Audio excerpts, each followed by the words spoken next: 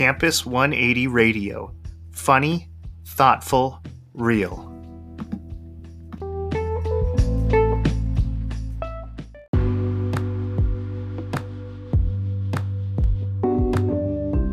Hello, Radio 180 college students and early grads. It is I, Michael Mordanga, to tell you about our Discord, Campus 180 Quarantine Zone. This is our awesome club where we bring everyone together who's a college student or a recent grad, and we just hang out in this virtual group. So in the Quarantine Zone, we play games, we have a gardening club, we share special topics with each other, we geek out, we hone our improv skills. There is so much you can do in our Campus 180 Quarantine Zone. So I hope you take time in your special day to look us up, because we have something for everybody there, and all are welcome. Anyways, enjoy the show.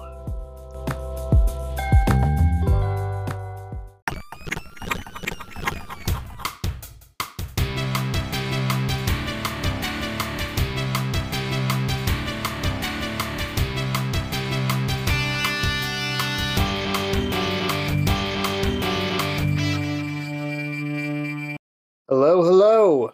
Oh, hello. Welcome. Good morning. Good night. Hello, Vietnam. And other greetings. And oh man, Mike, I'm so glad that we're recording another episode of our podcast. And I know I feel like we say this every single time, but I'm excited for this topic. Yes. And if you didn't know what we're talking about, because you're not one of the 5 that listened to our last episode, we're the List of Bros. And we like to bring up geeky listicles and try to impress each other with things in that list. Like last week, we talked about TV shows that are good and almost wholesome. I like to think a couple of them were pretty wholesome. Yeah. Chevy Chase. Yeah. Oh, yikes. Yes. Well, today we're going to go even wholesomer. Oh, yeah. Our top 10 Cards Against Humanity cards that we love.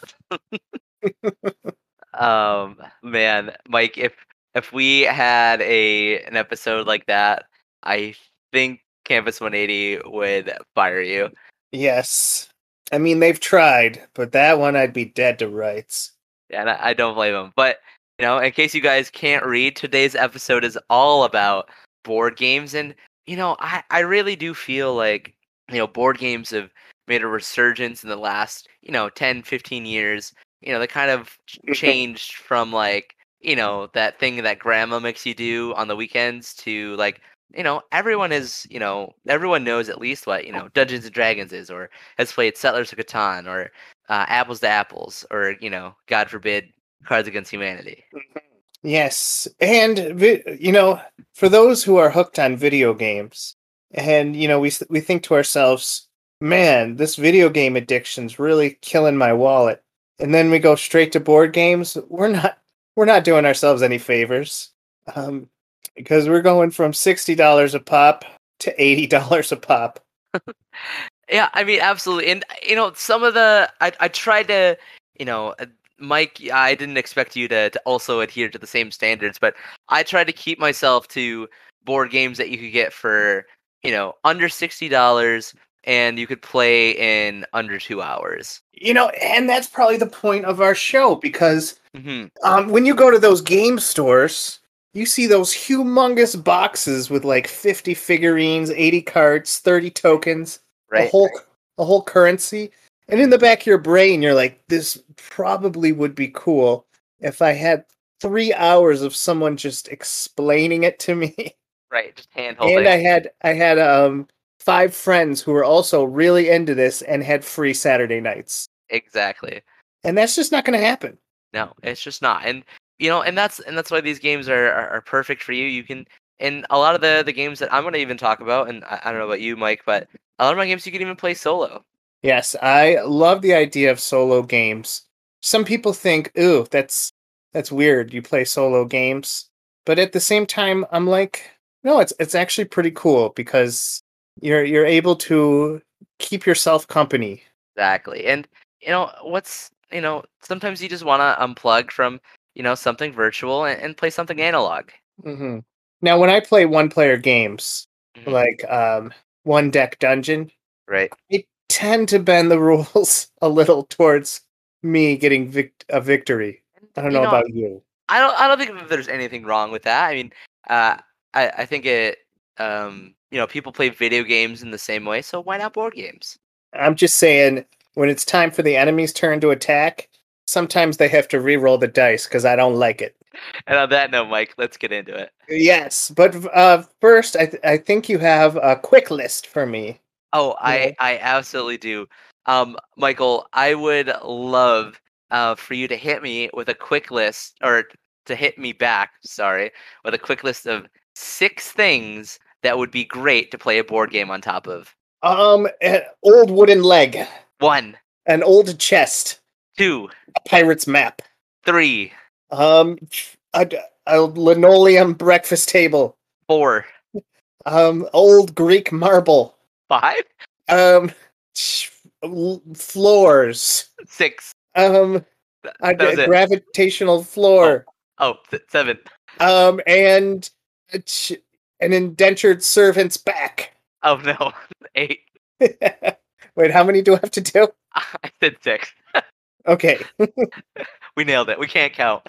Yes, counting has been our downfall, and it's ironic because this is a list, and lists are made to be numbered.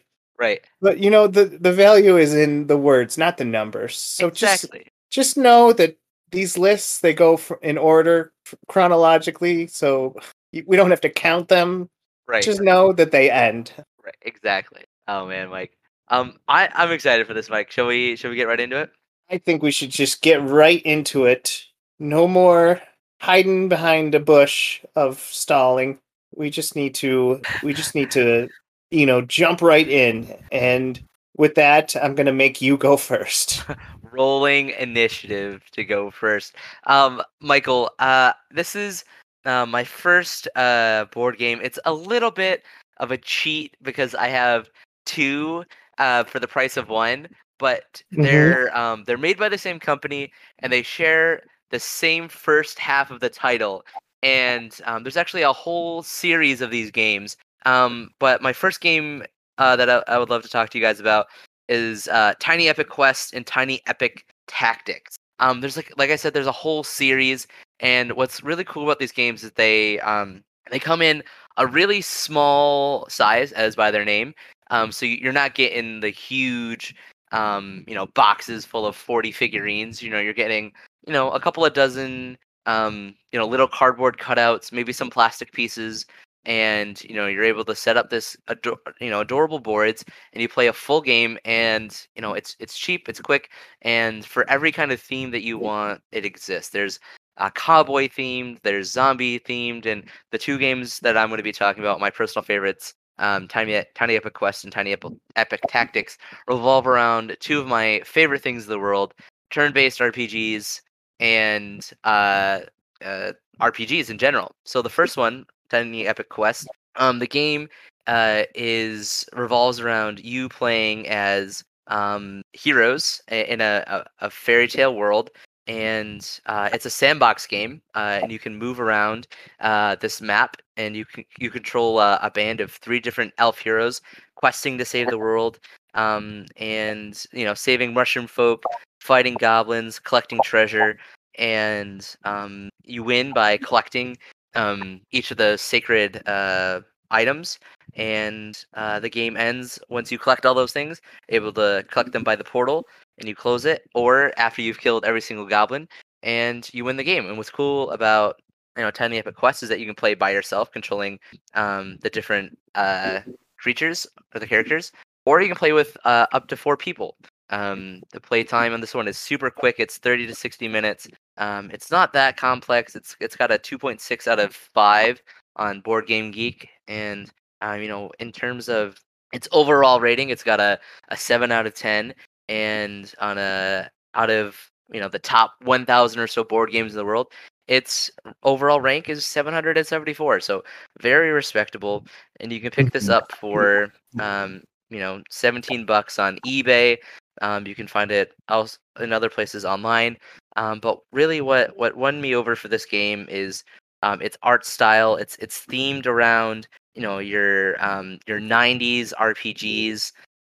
It looks very much like Zelda, Dragon Quest, and it got multiple win conditions, all the items in the world you could collect, and it really does feel like an RPG on a little tiny board, and it's so cute.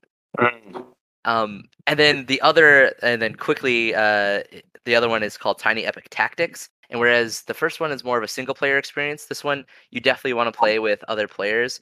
And the game is designed around you controlling your classical party of heroes, like an archer, a mage, a knight, that sort of things. And you play it as like a turn-based RPG against each other. So there's a map, and you can move on the terrain, and you fight each other. So if you've ever wanted to prove who's the best Final Fantasy player, this is the game for you. Yes. And what I liked about that game, and I saw it at a comic book store once, is it just looks like an easy take out of the box, like Legend of Zelda love, like dedication. Yeah, like it's a love letter to the genre. It's a love letter to the genre, yeah. And so if you ever saw those huge boxes with those RPG games that come with like $80 worth of stuff in a book that's so thick, this is not that game. Like it's pretty much, you could breeze through the instructions, though I usually like to look at a YouTube video first. Yeah, absolutely. Yeah, so I would say, this would be the game, just super easy to get into. Yeah, and the playtime is really the big thing here. You get a lot of bang for buck. You can finish a game in half an hour to an hour, and you just really get your money's worth. And like I said, there's so many different reskins of this game. So there's one about zombies, one about pirates, one about dinosaurs and mechs. So like whatever you're into, there's a version of this game available for you, and you should definitely think about picking it up. Mm-hmm. And for under $20. Yeah. $20 is a magical number for me when it comes to board games. Yeah, exactly. Definitely get it. Okay, Mike, what's up? What's next for you? Speaking of love letters to certain things, I'd like to talk to you about a game that I should have I should have no business loving and enjoying, but I am like a bee to honey when I see this game, just because it's so insanely easy, but it's so insanely easy in such a clever way that you're thinking, why hasn't anyone thought of this before? So the game, if you haven't guessed yet, is called Love Letter. Yes. And the creator of it, actually the publisher, Alderac Entertainment Group, they created this whole universe. I'm going to say it's like a Victorian universe of kings and queens and royalty, maybe a little bit older than Victorian. But there's these stories and about these kingdoms, and this Love Letter game is just one story within this made up kingdom that they made. And it's so cool how obsessed these guys got. But at the same time, the game that they made around it, Love Letter, is so fun and easy to play. So I'm going to stop beating around the bush and just tell you what it is. This game is sort of like a hybrid of War, but with a lot more cleverness in it. And while most card games are all about giving you like 52 cards in a whole deck, like this game can keep the deck under 30 cards. That's all you need to play. And basically what you do is each card has a value and a rule. So if you pick a card and you play a guard, the guard has to guess other cards. If you pick a priest and you play the priest, the priest is allowed to see another player's hand. There's a baron that can compare cards to see whose value is higher. There's the handmaid, which protects you from other people's cards. Basically, it all goes up to the princess. The princess is number 8, and anyone who has the princess, by the end of the round, wins the game. But the thing about the princess is that it's also the most dangerous card, because if people know you have the princess, they can actually get you knocked out of the game by making you lose the princess card. So I know that was a kind of a quick way to explain it, but think of the game War, where values are numbers are higher, but give each value to the card, give a special rule that people have to follow. And then you get these games between 4 to 5 people where no game ever looks the same. Even though you're using 30 cards, every game looks different, and every game is like less than 20 minutes. Like it's such a boom, boom, boom, but it's such a clever game that you don't feel like you're playing by the simplest rules in the world. Right.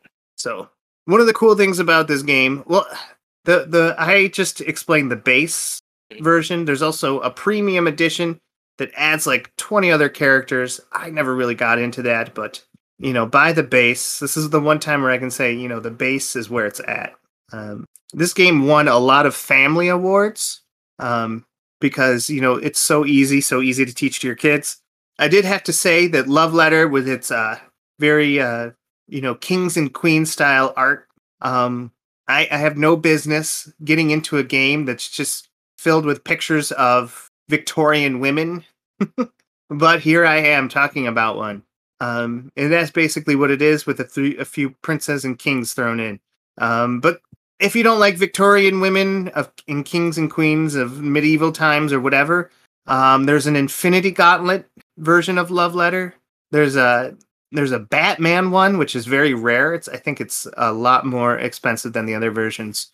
There's a Star Wars one, a Munchkin one, Letters to Santa, a wedding one that you have to buy through the publisher, and you can only get it if you're expecting someone's wedding. Yeah. So there is just so many versions. An Adventure Time one.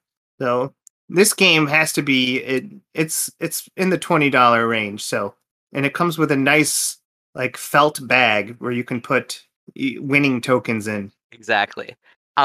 Yeah, Mike, I love this game. Its rank on BGG is, it's 710, so that's really good. Like, so when you think about all the board games in the world, this really simple game you can get for under $20 is the 710th best game in the world. Like, it's incredible. Yeah. And in terms of, if you want to break it down even further, it's number 26 in party games, and it's 138th in family games. So this is an incredible value for money.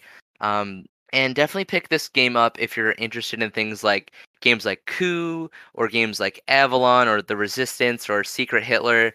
This is a very light version of a like a hidden trader, but you're not looking for a trader, but like a hidden role sort of game where you're trying to figure out who has a higher number than you, and who has a princess card, who doesn't, and it's you get a lot of bang for your buck. You get a lot of mileage out of this game. This game is incredible. I love this game. Yeah, it's an amazing game, and like it's one of those games where it's like, why didn't I think of that?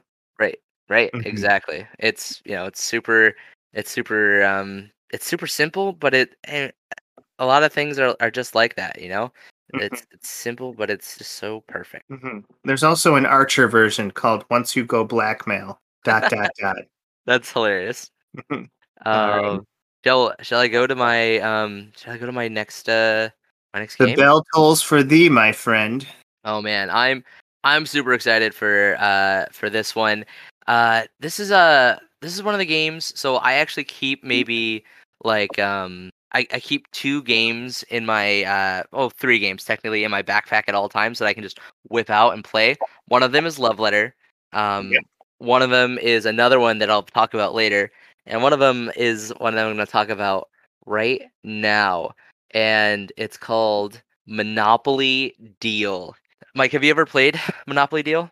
The word monopoly has taught us to be scared, because Absolutely. we always think we're going to lose our families to rage and hate and bitterness. So you have a job ahead of you to teach me that this game is not about that. Right. So Mike, I mean, what are the biggest downfalls for Monopoly for you? Like, what are the biggest hurdles for Monopoly? Well, no one knows how to end Monopoly. Right. That's a big one. And it just goes on forever, right? You could play for 45 minutes, or you could play for 3 days. Yep. Another one is you're just inadvertently you're just gonna get angry at somebody else, right? Um, Hmm. and it feels like every time you play Monopoly, you're playing with a different set of rules. Yeah. And and I think the last big hurdle is that I think Monopoly kind of has, and rightfully so, has a stigma of being, the friendship killer game, right? Well, Destroyer of families. destroy your families. Well, Monopoly Deal is the antithesis of every single one of those points. Um, Hmm. so Monopoly Deal, it's best played with 2 to 5 players. It has its playtime on the box it says 15 minutes, but it can take, the longest I've ever played a round was like half an hour. So it's quick, and it's the complexity for the game is, it's not very high, and the reason for it is, instead of, going around on a board and buying and selling properties and stuff like that, it's whittled down to the bare essence of what Monopoly is.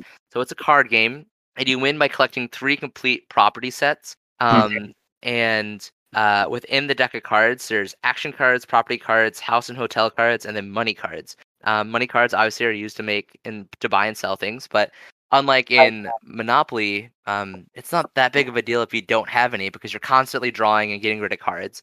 Hotel cards and house cards are used to increase rental property sets, the value of the property sets, of the properties, and then action cards, which allow you to adjust the game in little ways. And it scratches the urge that you might have to play Monopoly, but in a way that is super quick, super easy. There's no frills, there's no there's nothing extraneous about it. There's nothing extra, there's nothing difficult. It's pretty much the boiled essence of Monopoly Deal. And believe me, I was skeptical going into it. I was like, I hate Monopoly. I haven't played in years, destroyed friendships, yada yada yada. But Monopoly Deal, it's my go-to kind of quick game, and it kind of fills that hole that Uno might have, or if you know the game Rook, or any kind of card game like that, Exploding Kittens, Mhm. those sort of games, quick little card games that you can teach a 5-year-old. And I think that's what it is, right? Like, this is a card game that's perfect for 5-year-olds. It won't leave you with hurt feelings, and it's done and over with in 20 minutes. You can play as many rounds as you want. Hmm. I would say that'd be great. That might renew my faith in the Monopoly game. Yeah, I mean, it's everything that board game Monopoly is not. And hey, want to know the best thing about this game is you can get it on Amazon right now for $7.99. I think that's enough to justify. It's one of those games where you go into Walmart and you just see a bunch of them just kind of hanging, Right. and they're just like highly detailed printed cards, but that like there could be a lot of fun behind that. So what you do is you just give it a shot. Like, I've always wanted to try there's a quick version, a card version of Scattergories, which is just all cards, and I'm like, how could you play that? The whole thing about Scattergories is writing down on pads of paper, but I've always wanted to know what's the quick and easy way to do it. Right. Exactly. And that's what's great about, Monopoly Deal. Like, it's quick, you're done in 20 minutes. But also, like, other things that make Monopoly tough is that, like, when you lose, you're out of the game, right? You have to watch your friends keep playing. But in this game, you don't go bankrupt. You keep playing until the round is over. Everyone's involved, everyone's making decisions, and there's not just one jerk with a giant wad of money. Mhm. All right. What do you know the ranking for this game? Oh, yes, it's I just clicked out of it, but it was like, I think it was like 2100 out of all the board games that ever exist. So 2100, Yeah. and out of 10, it's like a 6.3. But again, like, it's an $8 game. And of all the board games that have ever existed, it's in 2000, and it's so cheap, it's so worth it. And it's not going to, it doesn't have the complexity of chess, but if you need to kill half an hour, 45 minutes while you're waiting at a layover at an airport, this is the game for you. Hmm. And the thing about it is, I've published games on a self-publishing website, Mhm. and this website shows you how easy it is to make games, and you can understand that like everyone who's ever had an idea has probably tried to publish their game. So like there's a lot of board games. Like name any subject or topic or anything. Cake. So yeah, I mean pretty much like pigs in World War II or Pig Farmer. There's probably a game about it, or starting a wine cellar in Italy. There's a game about it. There's a game It's named called after, Viviculture. yes. There's a game named after every country from Puerto Rico to Istanbul. Yeah. So it's impressive if your game gets in the top 2,000. So Right, right. right. These might sound like the bottom of the barrel, but they're probably, if your game is in the top 2,000, you're pretty much at the top of the barrel. Yeah, exactly. And I mean, I guess really we should give a frame of reference for like, because you just kind of say stuff and it doesn't really mean anything. And to me, the worst board game ever created is a game called Candyland. Wow, but there's so much skill in it, Adam. I don't know Um, why. and so for reference, Candyland is it's got a 3.2 on Board Game Geek, and its overall rank is 20,991. So Uh, so that's to give you, kind of a scale for, what kind of what we're talking about here. And I guess maybe like another thing to maybe we should have done this at the start of the podcast, but that's fine. But another one that a lot of people have heard of, Settlers of Catan. If you want to look at that up on BGG, just to kind of see where it kind of falls. Its rank is 411, and it's got a 7.1 on BGG. So it's Settlers of Catan, right in that same ballpark as Love Letter and Tiny Epic Games. So just to give you kind of a reference for what we're talking about. And just so you know, Go Fish is 20,983. It's right there. It's really funny how brutal some of these board game geeks are about those like traditional board games like Connect Four, or I'm pretty sure Tic Tac Toe is even on there. But yeah, Yep. people rage. Meanwhile, games like Twilight Struggle and Puerto Rico are number one, which games I've never played, so I'll have to just take your word for it. Well, I think currently, and maybe I'll talk about this in a little bit, but the current number one board game in the world is called Gloomhaven. Oh and, yeah. And so it's ranked first in a bunch of categories. It's got an 8.8, but its cost is astronomical. You can get it on Amazon for $107. So hey, Yeah. if you want, Gloomhaven Light, give Tiny Epic Tactics a chance, or Tiny Epic RPG. You really should. Okay, shall I go on to my next board game? If by you mean me, then yes. Oh, did I just go? I did Monopoly Deal. Sorry. Yes. See, Monopoly, even talking about it makes it feel like hours have passed. Exactly. Yes. So I'm going to talk about a game that's very unfair to talk about because it's actually impossible to get. In fact, if you go on Amazon, I think you can get one with all German instructions. And that was the biggest complaint about it, is that it has all German instructions, but it promises that it's in American, or English, as we like to call it. But this game is a niche type game that are called dexterity games, where the rules actually changed based on your ability to throw something into a specific area, or it's kind of like darts, but with rules. And I mean, darts has rules. I mean, yes, but these are even rulier rules. Oh, Yes, way more rules than the normal rules that have ruled over you. Right. Yes.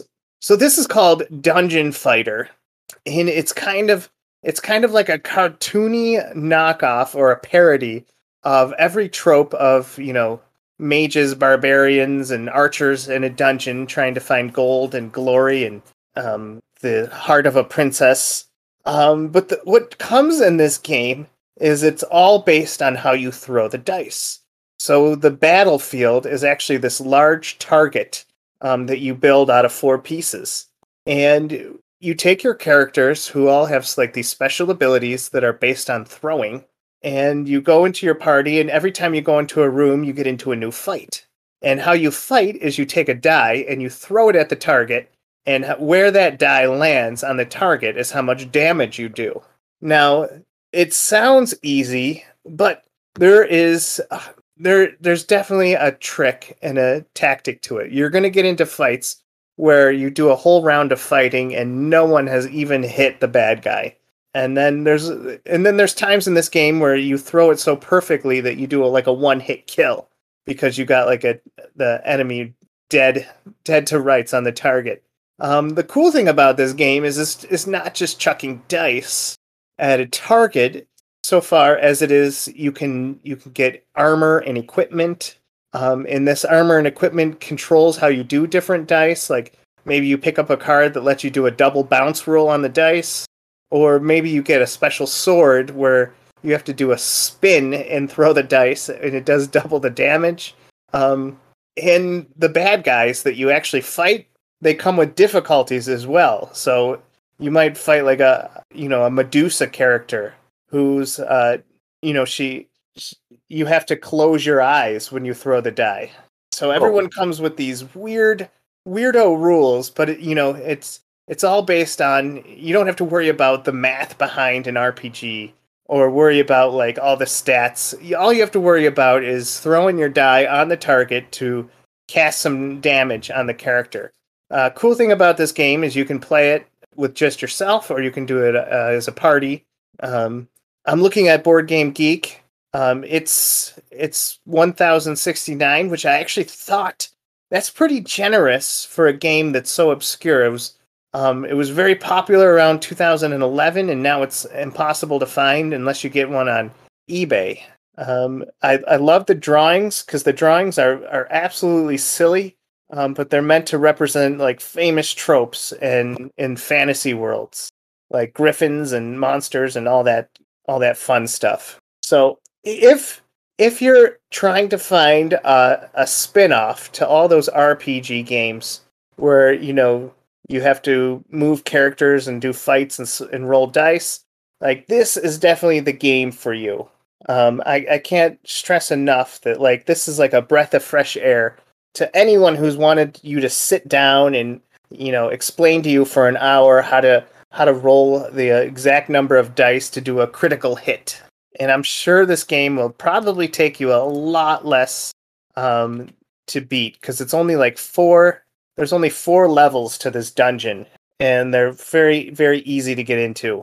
Absolutely. And I haven't personally played this game, but I love dexterity games. I love kind of inverting the your expectations, right? Like when someone says, "Hey, you're gonna play a board game," you're like, "Oh, I'm gonna sit for like the next 2 hours, and I'm gonna hold, these cards in my hand, and we're gonna talk about, stocks or whatever." But dexterity games are all about the action, man, and but not action in the ways that nerds aren't uncomfortable with. So like there's no punching, there's no kicking, there's no catching of balls, but there is small moments of dexterity that don't take a lot of necessarily talent or skill.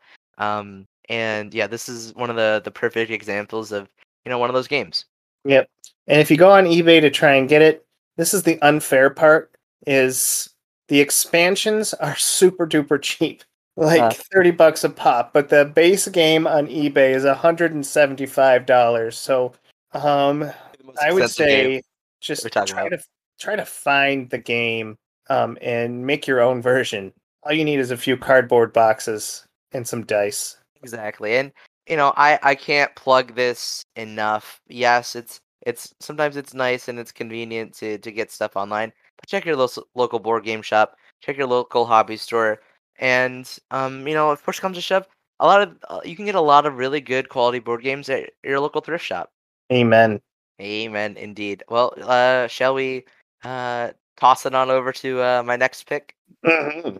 So, my next one is the third in the trilogy of the games that I keep on hand at all times. The first being Monopoly Deal, the second being Love Letter, and the third being this game called Saboteur.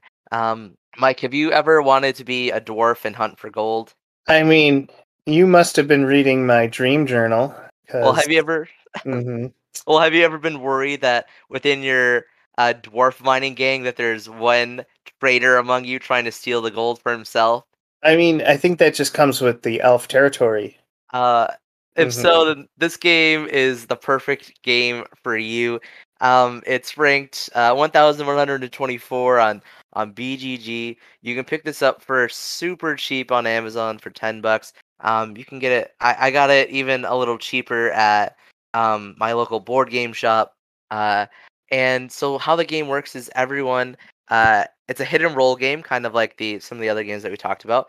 And everyone plays as a dwarf. However, depending on the size of your group, because this game can accommodate between 3 and 10 players, um, but a certain percentage of the group playing will be the saboteurs. And how you play the game is everyone has a hand of cards, and some of those have actions on them, some of them have a path on them, and the path cards you take turns sequentially playing the path cards to try to lay out a path to one of 3 treasure cards. And you can disable or interrupt or change the game in little ways with the action cards. So, say you want to stop someone digging, well, break their pickaxe, and you can do that with an action card. And all the while, you guys are trying to work together to figure out, who the traitor is, who's on your team, and this game is so much fun. It's simple to pick up. Its directions are literally one sheet of paper. It's you finish it in half an hour, and yeah. So if you love those like hidden roll sort of games, this is one that you can get through really really fast. It's really easy to explain, and yeah, it's a lot of fun. And there's even house ruled variants that I play. So in how we play it is you have your regular dwarfs, and then you have your saboteur, and the saboteur wins only when everyone is not able to get to the gold by the end of the round. But then we play the red dwarf variant, which is kind of like a lone wolf sort of situation. So they wanna work together with everyone, but they want to be the only ones to get to they want to be the ones to get to the gold first. So there's even an added layer of complexity. So this game is the perfect combination of almost like coup or love letter with werewolf, and it's so much fun. Yeah, I I like those games where you have to like unravel clues, but at the same time, it seems like a game where you have to like keep something secret, but at the same time you have to win the game. Like it has a dual purpose. Right. And what it boils down to is that you have to be able to work with everybody, but everyone you're working with isn't necessarily working with you. And that's kind of like the distilled essence of the game. Mm, yes. And how can someone buy this for how much? You can pick it up on Amazon for $9, or you can get it for cheaper at your local board game store. Not mine. Mine is overpriced, but yours is probably good, Adam. Yeah, and like I said, always be checking, your local charity shop, your local your Salvation Armies or your Savers or whatever. They sometimes they have gold. Yep. And sometimes when you buy their version of Operation, someone didn't understand how Operation works, so they just put a bunch of knickknacks in a bag to go with Operation, including like several rubber bands, a poker chip, and some paper clips, thinking, oh, this went with Operation, right? But they were wrong. Exactly. And that's why it Or was $5. right, exactly. Or you can be like my cousin who picked up a game called uh Star Wars Epic Duels at a local charity shop for $8, and the game with all its pieces is worth over $200 because it's Oh, rare and out of print. that's the kind of guy I am. So Exactly. one lucky person, I just wanted to give away, because a lot of my board games sometimes collect dust, especially the more complicated ones. So I had like a dungeon crawler, but in the type of Firefly. Well, that's cool. And yeah, it was cool, and it had stealth, and it was all this fun stuff, but it took 30 minutes to set up, and I'm like, no, nothing is worth this. Especially because I have one friend come over a year. So I need the usually right me. game. Yeah, it's usually you. Yeah, so but I gave it away. I gave it away to Salvo or Goodwill, and some lucky guy got a $60 game probably for $5. Exactly. Definitely. Check out your local stores. They got the deals. Speaking of deals, I think it's my turn. I can never remember. Your turn, But your yes, turn. Sushi Go is my Yes. next game, and you've probably seen this game maybe hanging out in a gas station or hanging off of a rack in Walmart, and you probably thought, this is probably a great kids game. Maybe this is, a great game of matching. Maybe you're just teaching kids colors. But I'm saying that there's more to Sushi Go than meets the eye. Sushi Go is published by a company called Gamewright, and Gamewright is notorious for making these very addicting and very easy to pick up games. I think they've won many awards for their hard work. And basically, Sushi Go is very similar in its play style to a little game called Seven Wonders. You know that play style where you get you get a suit of cards, and then you have to pass it to the person to the left. Thing. And it's such a weird way to play games because we're all accustomed to keeping just one suit of hands and then just keeping it. But Sushi Go is very similar.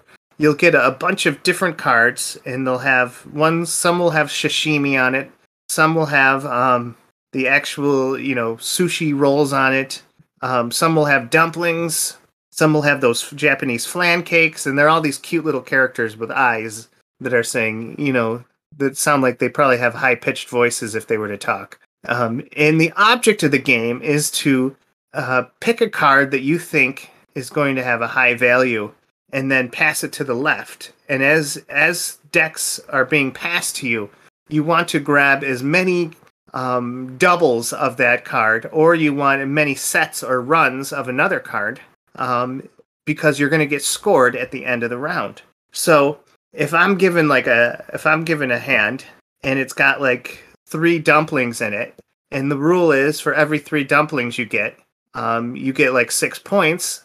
That's going to be my aim for round 1, is to see how many cards I can get that have dumplings on it as they pass over to me. Now, your players, if they're thinking the same thing to collect dumplings, then you're screwed because they might get all the good dumpling cards. Or if they don't, maybe they pick the sushi cards, where the more sushis you get, it becomes a multiplier of points. There's different tactics to getting points. And it's all based on the fact is if you're going to go with a tactic, you're taking a gamble that no one else is picking that tactic, and that you're actually going to score lots of points with it. So you play 3 rounds with Sushi Go, and it's all about just collecting and matching up different sushi and hoping that your tactic got you more points than everybody else. And yeah, no, this game is great in a party setting. Mm-hmm. And like you were saying, like they're all so cute. They're also adorably drawn, Mm-hmm. and it's easy to teach. It's easy to pick up and play, but there's really there's depth to it, right? So I think it's kind Mm-hmm. of classified in the drafting slash push your luck sort of game, right? So like Yeah. you're gambling on on the strategies of your other friends. So there's a lot of kind of like in poker where you got to read your opponent's strategy and Mm-hmm. draft what you think is best for you and the points that you can get. Yeah, and I'm so surprised that this isn't like in a Vegas, like a game like Sushi Go they haven't made a Vegas table for it, because could you imagine just a bunch of high rollers, and you're the guy bluffing that you're not going to take the sashimi, Right. and then at the end you have like 12 points because you have 12 matching sashimi, and you're like the guy across from you is like angry. Right. I would love this scenario where Sushi Go replaces Texas Hold'em. We can dream one day, Mike. We can dream. Yeah. Mm-hmm. Yeah, Mike. Yeah, this game is great, and yeah, and I think that's of all the things that we're talking about and saying with this podcast is that simple games are sometimes the best, and games don't have to have an instruction manual of 40 pages to be good. In fact, I prefer that they don't. Exactly. Mike, shall I go on to my next one? Yep. And by the way, this is another game you can pick up for $9. And Yes. there's a party edition which adds even more cards, which I've never learned how to play with those versions, but Great. if they're anything like the other ones, they should be just as good. Exactly. Okay. So, Mike, my last two board games that we're going to be talking about, I've taken a step up a little bit in complexity and in price, but that's sometimes people want something with a little meat on the bones, and I want to be, It's you know, life. yeah, exactly, and I want it to be, I want to include everybody in our games talk, Hmm. and the game I'm talking about right now. It's got quite a title. It's called Between Two Castles of Mad King Ludwig. Hmm. It's got a 7.3 on BGG, if that matters to you. Its rank overall is 581. It can accommodate 2 to 7 players. It's got a runtime of 45 to 60 minutes, and you can pick it up on Amazon or other places for $35. So it's a little bit more expensive, but you're getting, some more cardboard pieces. You're getting, some meeples of these wonderful castles. So you're getting your money's worth. And this game is a little complicated to kind of explain without the pieces in front of you. But the gist of it is this: you're drafting these cards. They're tiles, 147 room tiles, and based on how you draft, kind of like what we were talking about just now with Sushi Go, you're building a castle. But that would be too easy if you were just solo building it by yourself. You're building the castle with your neighbor. So if you're playing in a four-player game, you build a castle with your neighbor to your left, and you're building a castle with your neighbor to your right. And you guys have to work together to draft and to build this castle to get the most amount of points. And there are different ways to kind of combo together the tiles. There's runs. There's like different kind of room styles, and there's different way to score points. For example, like if you have a tower, only certain pieces can go into the tile and into that row. And you can only build straight up, and when you cap it, it's worth a multiplier of points. Or if you want to build into a dungeon or into a basement, you can do so, but only certain cards can be subterranean, and so on and so forth. Um, and you might be wondering to yourself, Adam, how are you able to win this game if you're working with another person? So here's how it goes. The winning takes two tiers. First, it's in order to be eligible to win, you must be part of a pair that has the most amount of points. So you definitely want to focus on effectively building one castle to get the most amount of points. However, the deciding factor between the two remaining people is the score of your other castle. So you want to work with another person to build a strong castle, but then you also got to keep your eye on the other one. So you don't want to put all your eggs in one basket, because really the end game scoring comes from your second castle. So this game is great because it's really quick. It goes by really fast, and you get to. It's very Sims like, right? You get to name your castle, you get to build individual rooms and fill it with people, and it's cooperative, but there's a lot of strategy to it, because you want one castle, you want your castles to do well, but you gotta make sure that maybe, hey, this castle that I'm sharing with a partner, his other castle is worth more points than my other castle. So maybe I want to start tanking on the castle that we share and start buffing the other one. So there's a lot of depths of strategy, and it's a great party game to play with a lot of people, and it's really unique because there's not a whole lot of board games with similar strategies or similar themes. I like it. Yeah, it's a lot of fun, and it's kind of Mhm. it's kind of hard to kind of picture it unless you have it right in front of you. But once you see it, it's very easy to pick up, and it's a lot of fun. Yeah, it kind of, the way you explained it made me think of Carcassonne, Yes, which I'm glad none of us picked that game because that's so vanilla. it is pretty vanilla. Yeah, the between the two castles of Mad Kid Ludwig, it's very, I would say it's almost like a combination of Carcassonne, Yahtzee, and Sushi Go that we just talked about, right? So there's the drafting of these tiles, and then there's point scoring based on kind of like what you have of the sets, kind of like with Sushi Go. But then also kind of like in Yahtzee, like you want to be able to get like three of a kind, or you want to get a small straight or big straight, and similarly, like oh hey, there's you can get quests in the game, for example. You'd be like, oh, I need to get 4 sleeping quarters in my castle, and I'll get extra points this way. So that sort of stuff. Yes. And how much did you say this game would go for? So it's a little bit more expensive than the other games that we talked about. It'll set you back $35 on Amazon. But you're also, you're getting a lot of stuff for it, right? So you're getting 147 nice quality room tiles with beautiful art on them, 83 bonus tiles, cards, 20 individual cards, 7 custom wooden castle tokens, and a whole sheet, a bunch of sheets of score pads, and yeah, it's quality. Like you get what you pay for. Excellent. Is that your finale, or that are you done with that one? Yes, I'm done with that one, and then I have one more after this. Yes, so I'm gonna go into a game that I love the art style, but this is actually a type of game done by Cryptozoic Entertainment.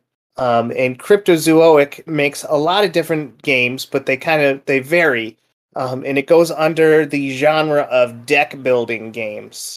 So when I was a child, and you wanted to play a deck building game, you went to the gas station and you bought Marvel Versus, or you bought the Overpower cards, and you would just have to keep buying these packs for like $2 or $3 a piece, and pray that you wouldn't get any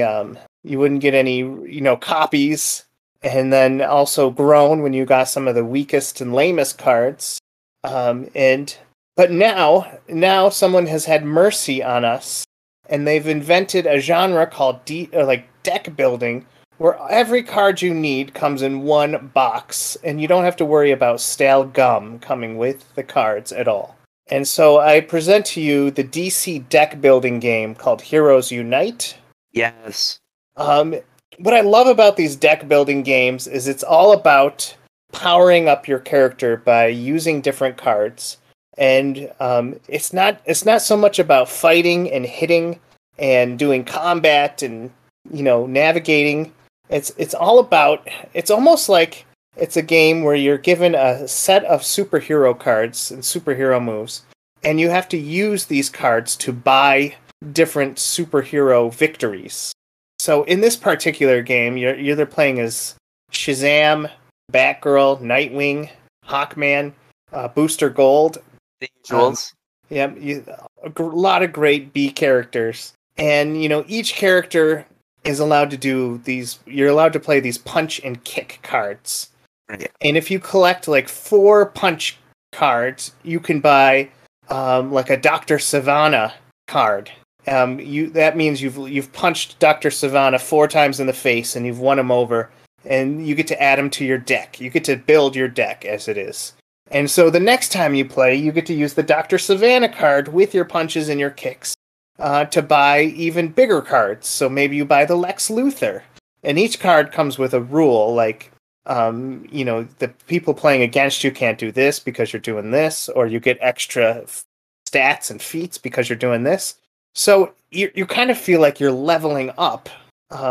Meanwhile, if you don't play smart, then you have to take damage cards, and damage cards play against you. The whole point of the game is to use your punches and kicks to get victory over other cards, and to use those cards to get even more victory over more cards. And each cards at the end of the game come with a point value. So meanwhile, while you're punching bad guys with your cards, and then recruiting those bad guys to punch other bad guys, you're gaining a score, but you also feel like you're this super cool crime fighter because you just beat up, Scarecrow or Dr. Freeze, or I think it's Mr. Freeze. But, any one of those, you just feel like you're leveling up with each turn. And I love those types of games because they give you so much freedom to, select who you're going to beat up, who you're going to get victory, how you're empowering yourself with each turn. So, it's a really cool game. It's a little bit, um, it's a little bit, I'm going to say complex because you have to know what each card does. And that involves you like reading the small print. Oh, every time I do this, this guy can't do that. And this guy can't do this, but this guy can do that to me. Oh, and you just keep doing that over and over and over with different rules. What's cool about this is the Cryptozoic. Of course, they made a Marvel version, which is insanely popular. I'm a DC fan myself, so I'm going to go that way. But there's also a Cartoon Network one where you can have characters like Dexter's Laboratory, the Powerpuff Girls, Samurai Jack, and that just seems pretty awesome as well. So yeah, we love games that can be reskinned into other versions because everyone wants to be able to feel like, hey, if you want to be Batman, you can be Batman. If you want to be Iron Man, go be Iron Man. If you want to be, I don't know what the Cartoon Network equivalent is, but go be him. Yes, of course. And so this game is going to set you back 40 clams. Well, that's pretty cheap. Yeah, but this game feels like a video game. I think out of everything on my list, the closest thing to feel like a video game that is a love letter to the actual comic book lore. This is going to be it. So you're only going to buy this if you want to feel like you're part of the DC universe and be playing a fun game with friends. Mike, I got some great news. So clams, you can get 50 for $15. So that's 30 cents a clam. So you can get your very own DC board game for let's see the math. For $12. That's amazing. And if you find this game for $12, it's good. Get it. Get it. 'Cause then you can sell it on Amazon for $40. For a lot more than 40 clams. Yes. But yeah, no, and that's one of the things that I love about board games, right? They can transport you to a world that you might not live in currently. You're able to let your imagination go wild, and you don't have to wear blue light glasses for it. Nope. Okay, Mike, shall I jump into my last one? Yes, jump away, friend. Mike, of all the games that I've talked about today, this one is probably my favorite. It's currently in my top 10 favorite board games of all time, and it's probably the game that I most want to be able to play with you. And it's a game called Forgotten Waters. It's currently got an 8.1 on BGG. It has an overall rank of 365. You can play it. The box says 3 to 7, but you can play 1 to 7.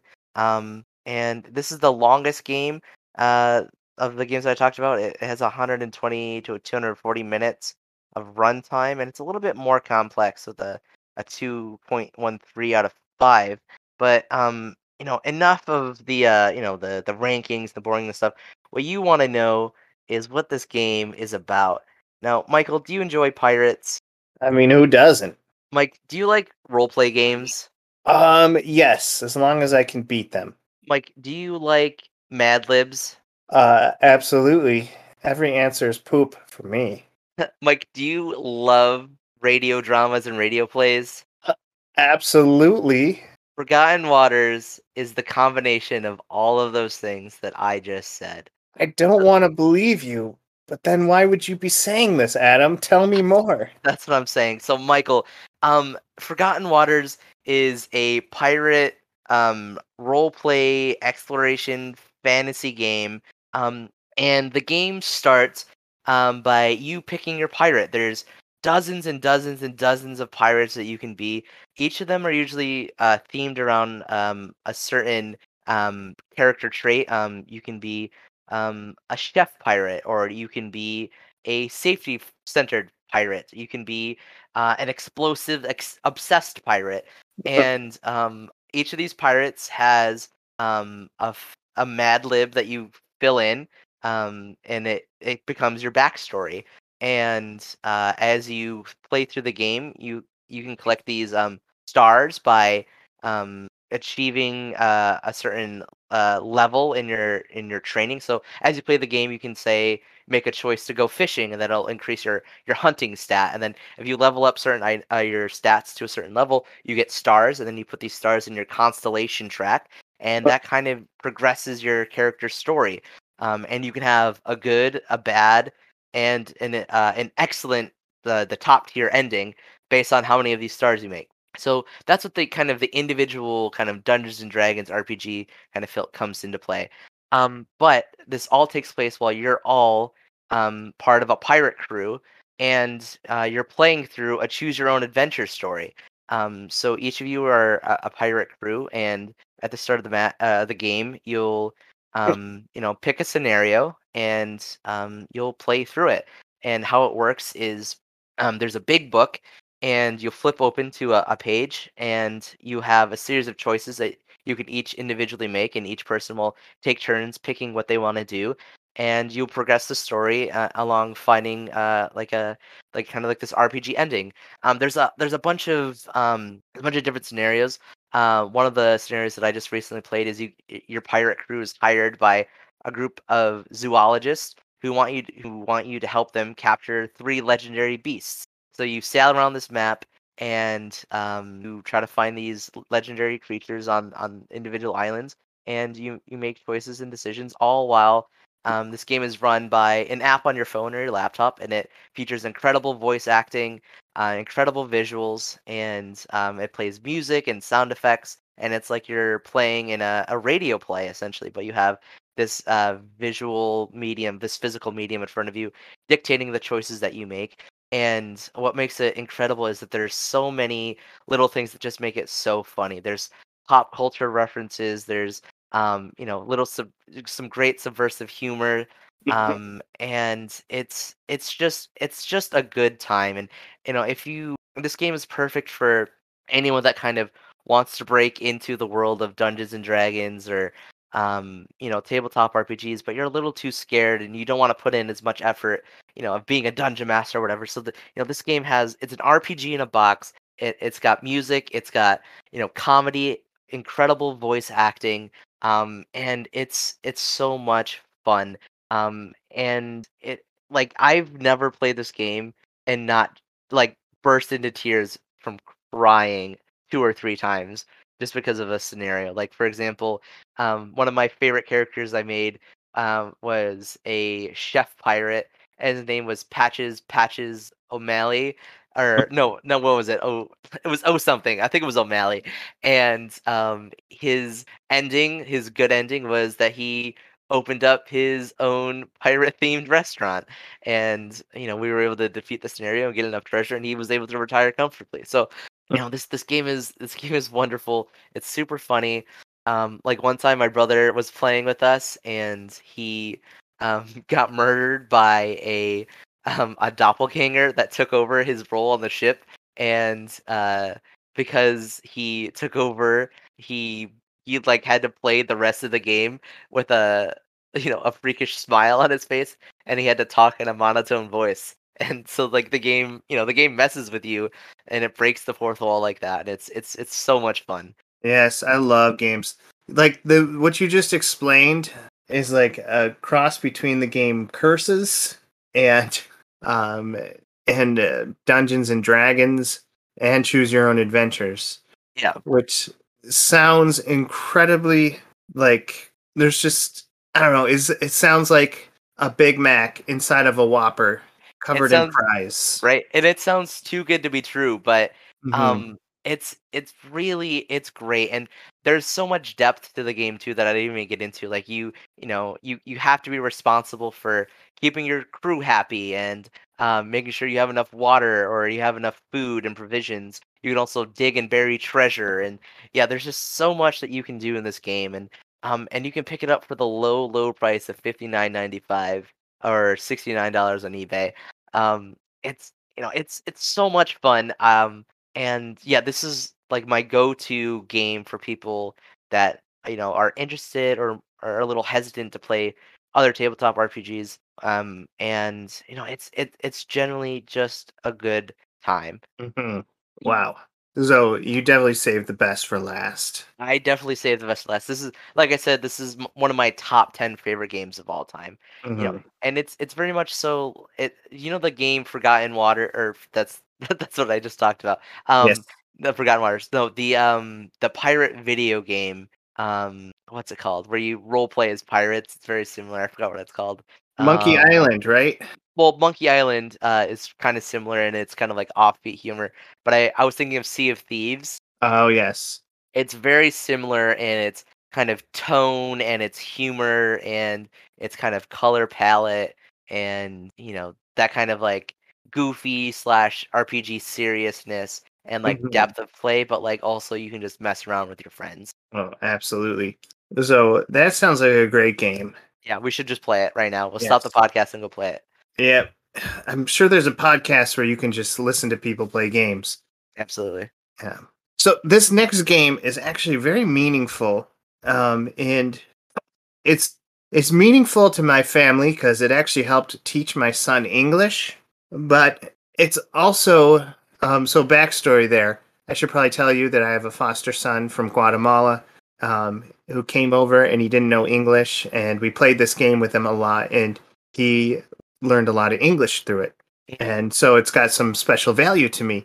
But also, this game, I love it because it is so deceptive. You think at first it's a children's game, and you think it's a children's game it's just about matching colors or numbers.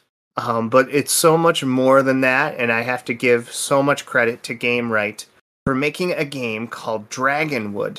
Yes. Dragonwood is like a fantasy land for kids. And what happens is you're given a bunch of multicolored cards with numbers on them. And based on your matching, you can match the color, you can match the number, or you can do like a 6, 7, 8 run of the cards. And based on what you choose, whether you match color or number or do a run, you are choosing to use your sword, to use your boot, or to use your scream. So basically what happens is you're given a list of enemies, and they say, okay, if you want to defeat this goblin, you can scream at it, or you can use your sword, or you can kick it. And those are the ways to beat it. So each person has to put down their matching colors, or they have to put down their run or their matching numbers to decide how they're going to hit these monsters. Now, different monsters take different kinds of damage, and that's where the dice come into play. So if I wanted to defeat like a goblin, and let's say screaming at the goblin is a lot easier because you only need a 4, while kicking the goblin you need a 6. That's the route you would want to go. So you would hope that you have the right kind of cards to kick the goblin, and then you would roll the dice to get a 6, and then you would successfully have kicked the goblin or screamed at it or hit it with your sword, and then you get that goblin card as a trophy. Right. Now I just made that sound incredibly complex, but once you're playing this game, it's not just about matching colors. It's about strategizing whether you want to how you want to attack these enemies in very cute ways, or you can strategize how you want to collect, because the other cards are actually item cards. Like you can collect a unicorn, but first you have to defeat it, and then the unicorn gives you special powers. And it's all about just using your cards in a wise manner to collect as many trophies as you can. And what I loved about this game is that I thought that it was going to be like too kiddish. It's going to be like really dumb, but it's actually a really hard hard in the fact that you need a strategy. There's just so much like tactics you can use to play this game.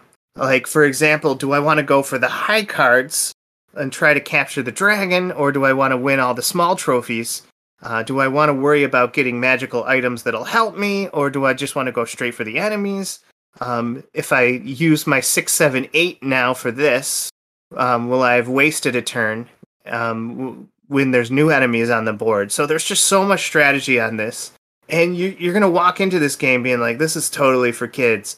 But then after, you're going to be like, wow, I came up with 8 different strategies to win. but somehow my son is still schooling me because he plays a very risk-taking way of playing this game. Anywho, this game has won so many awards. Parents' Choice Silver Honor, a Mensa Select, an Ooh. Oppenheim Toy Portfolio Platinum Award, Ooh. Major Fun Award, a National Parenting Publication Silver. So this game, we got this based on the fact that Amazon loved it and gave it such high reviews. And so we said, hey, why not? Let's just give it a try. And we did, and it was so surprisingly good. So while your game, Adam, involves storytelling, a radio, 6 apps, a Mad Libs, and a book, this game is super simple, but not in a way that you can't get whooped by your kids because they're just way smarter than you. Absolutely. And yeah, no, the game is I've played it a couple times, and it's the epitome of simplicity but with depth of strategy. Oh, yes. And you're never going to win this game with the same strategy twice in a row. You always got to be changing it up. And there's a lot of split second decisions that you can mess up because you're too busy laughing. Right. Or you're too busy trying to make a matching card work. The worst thing is when you try to go big and you try to capture a dragon and you have the perfect cards for it, but you have the crappiest dice roll. Right. And then your son tries it and he gets it. And then you're like, that's not fair. I'm the head of the household. Give me that. Yeah. I deserve that more than you. Exactly. And, yeah. So, yeah, Dragonwood is super cheap, super accessible, and it's one of those games that you can just pick up and play, and you don't feel like it's wasting any time or it's dragging you down at all. Exactly. And yeah, Mike, of all the games that we've talked about today, I would say that one is the easiest maybe to pick up and play. But it's a well that just keeps going. Mm-hmm. Yeah, it's got 4,000 reviews, 5-star reviews. Yeah, it's on Amazon. It's a quality. Yeah, it's a quality game. Mm-hmm. Okay, Mike. Well, man, this is this is a long time coming for me personally, Mike. I love board games. I collect board games, and I love talking about it. And yeah, I'm excited that we finally got to do it on a podcast. Yeah, and I have more board games than friends, and I think that just goes without saying that I am so overdue for a game night. Are you one of the people who have unused games in your house that you bought them and you're just waiting for someone to have an open game night? Because that's me right now. Like I have some games that are sitting around waiting to be played. But I'm also one of those freaks that buys board games to just look at. Like I have this X-Men board game that I have zero intention of ever playing, but it's super retro looking and it's got these really cool pewter figurines of Wolverine and Cyclops, and I never want to play the game. I just want to look at it because it's pretty. Yeah, I want to get into that temptation. Or no, I don't want to get into that temptation because that's a $60 hobby, my friend. Yeah, it's a real slippery slope, man. Yes. Well, anyways, I hope someone is just thinking, oh, I have a shopping list now for my family game night. Because that's what we were hoping. We were hoping to spend your money, but in a good way that you would never regret. Yeah, exactly. And, that's, the biggest difference, in my opinion, between, board games and video games. Yeah, sure, video games are, some video games are multiplayer and you can play online with people. But there's just something about, getting together with some friends, sitting down and playing a game together, face to face, and you're experiencing a moment together. And that's one of the reasons I just love board games so much. And and I hope that the love kind of came through with this episode. Yeah, I've won more friends through board games than through conversation, and that either sounds very pitiful or that sounds amazing. But I'll take it. I'll take it because it works. Exactly. Oh, man. Anyways, this has been another successful geeky episode talking about one of the major food groups of geekdom. Yes. Movies, video games, board games, comic books, probably. Well, anyways, I hope you like it. And if you like what you hear and you made it this far in the podcast, please go on to our Discord, Campus 180 Quarantine Zone. Campus 180 is one word, 80. Quarantine Zone. We talk about things like this. We have fun. It's a big party, and we're just waiting for you. Anyways, I've been Mike, I've been Adam. and thank you for joining us. We love you. We love you.